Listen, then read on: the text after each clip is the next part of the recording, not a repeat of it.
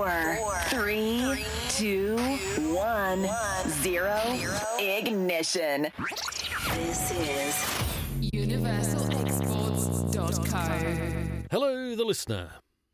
Today's podcast is quite special and different, but that reflects the principles of UniversalExports.co in adaptability, fluidity, and evolvement. I have been privileged in recent weeks to receive a number of missives from a very dear friend that I think are so good in their presentation they need to be shared. Sandra Brown, the author of these letters, is quite happy for me to read them to you, and I'm sure you will enjoy her musings. Sandra has an interesting background which has involved writing and expression from an early age. As in this clip from a recent letter indicates, she said, "As soon as I learned to read, I was always eager to be chosen in class to read aloud. I loved reading to my children and now my grandchildren." You can normally hear Sandra on Vision Radio Australia. However, like many things currently, the COVID situation has prevented her from continuing those readings. I will have more detail on Sandra's background with each episode. This is Edition 1, From My Bolt Hole to Your Bolt Hole, 4th of August 2020, Melbourne, Victoria. What's all this oohing and ahhing over snow in suburban and even coastal areas of Victoria about? I can cast my memory back to the 6th of August 1951, the year my parents moved their family into a brand new home in Brighton, Victoria, when it snowed in our garden. It was already a momentous day before it began snowing. The day a marvellous piece of household equipment was installed in our backyard. The Hills Hoist, a modern miracle. An almost magical and exciting year, actually. I also learnt my first word in German. I was 11 years old and in Year 6, my final year of primary school. My acquisition of German came about when a painter who was doing finishing touches in our new home began a conversation with me. I asked him if he had any children, and was astonished when he answered 9. I asked him again just in case I had misheard him, and again he said 9. After I asked him yet a third time, and his answer was the same, I thought about it, and it dawned on me that 9 meant no in German. Just some light-hearted memories to share with you. Certainly need something to spark up a bit of joy with the grave news today revealing 800 appalling people who have contracted COVID-19 and have been sent home to isolate, have seen fit to ignore the directive and were not at home when ADF and health people visited their homes. Extraordinary behaviour and, unfortunately, it's them who will determine whether we can get some control over the spread of COVID-19 virus. Today I learned that Olivia's husband, Angus, a Qantas captain who is doing training to assist in the quarantine hotels in looking after the security compliance of those in isolation, some of whom are COVID positive, has been told that one of the top problems is trying to stop the inmates from hooking up with each other. Apparently, they post on Facebook their whereabouts, which other inmates twig onto, and then they plot and scheme attempting to meet up. Makes one wonder just what it would take to get the attention of these morons. But then my revelations probably answer that. Footy has just come on, and I'm going to watch Richmond versus Brisbane. Should be a good match. To each of you, stay warm, stay calm, and stay safe. Love, Sandra. Wonderful. Because this is the first in this series, I thought of as a bonus on this opening, I'll put another one up. So here we go. 11th of August 2020, Melbourne, Victoria. We are encouraged to remain positive. I am doing this. I absolutely hate being cooped up at home 100% of my time. I am positive about this. I have become increasingly bored by cleaning out cupboards and drawers. I am positive about this. I'm fed up with approaching each grocery shopping expedition as if I'm on a dangerous mission. I am positive about this. I cannot abide the game of Aussie rules with the shortened quarters. I'm positive about this. Receiving daily edicts from government on how I must live my life confirms my view that I would not take well to living in a dictatorship. I am positive about this. I've come to a decision to skip Dan's daily press conference. Definitely positive about this, as he is beginning to look like the Grim Reaper. Seeing my family frequently and hugging and kissing them is essential to my happiness. I am positive about this.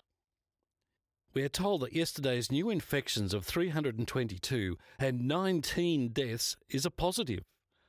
I am struggling with the bizarre concept to embrace this news as a positive.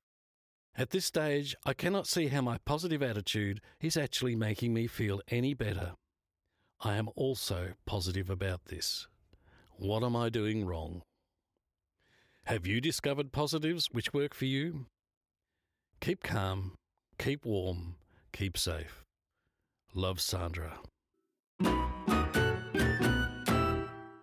For those of us in the Melbourne lockdown limited to 1 hour a day exercise, and particularly those of you in apartments or similar, here's a recording I did on my exercise round the other day to give you a little of the outside.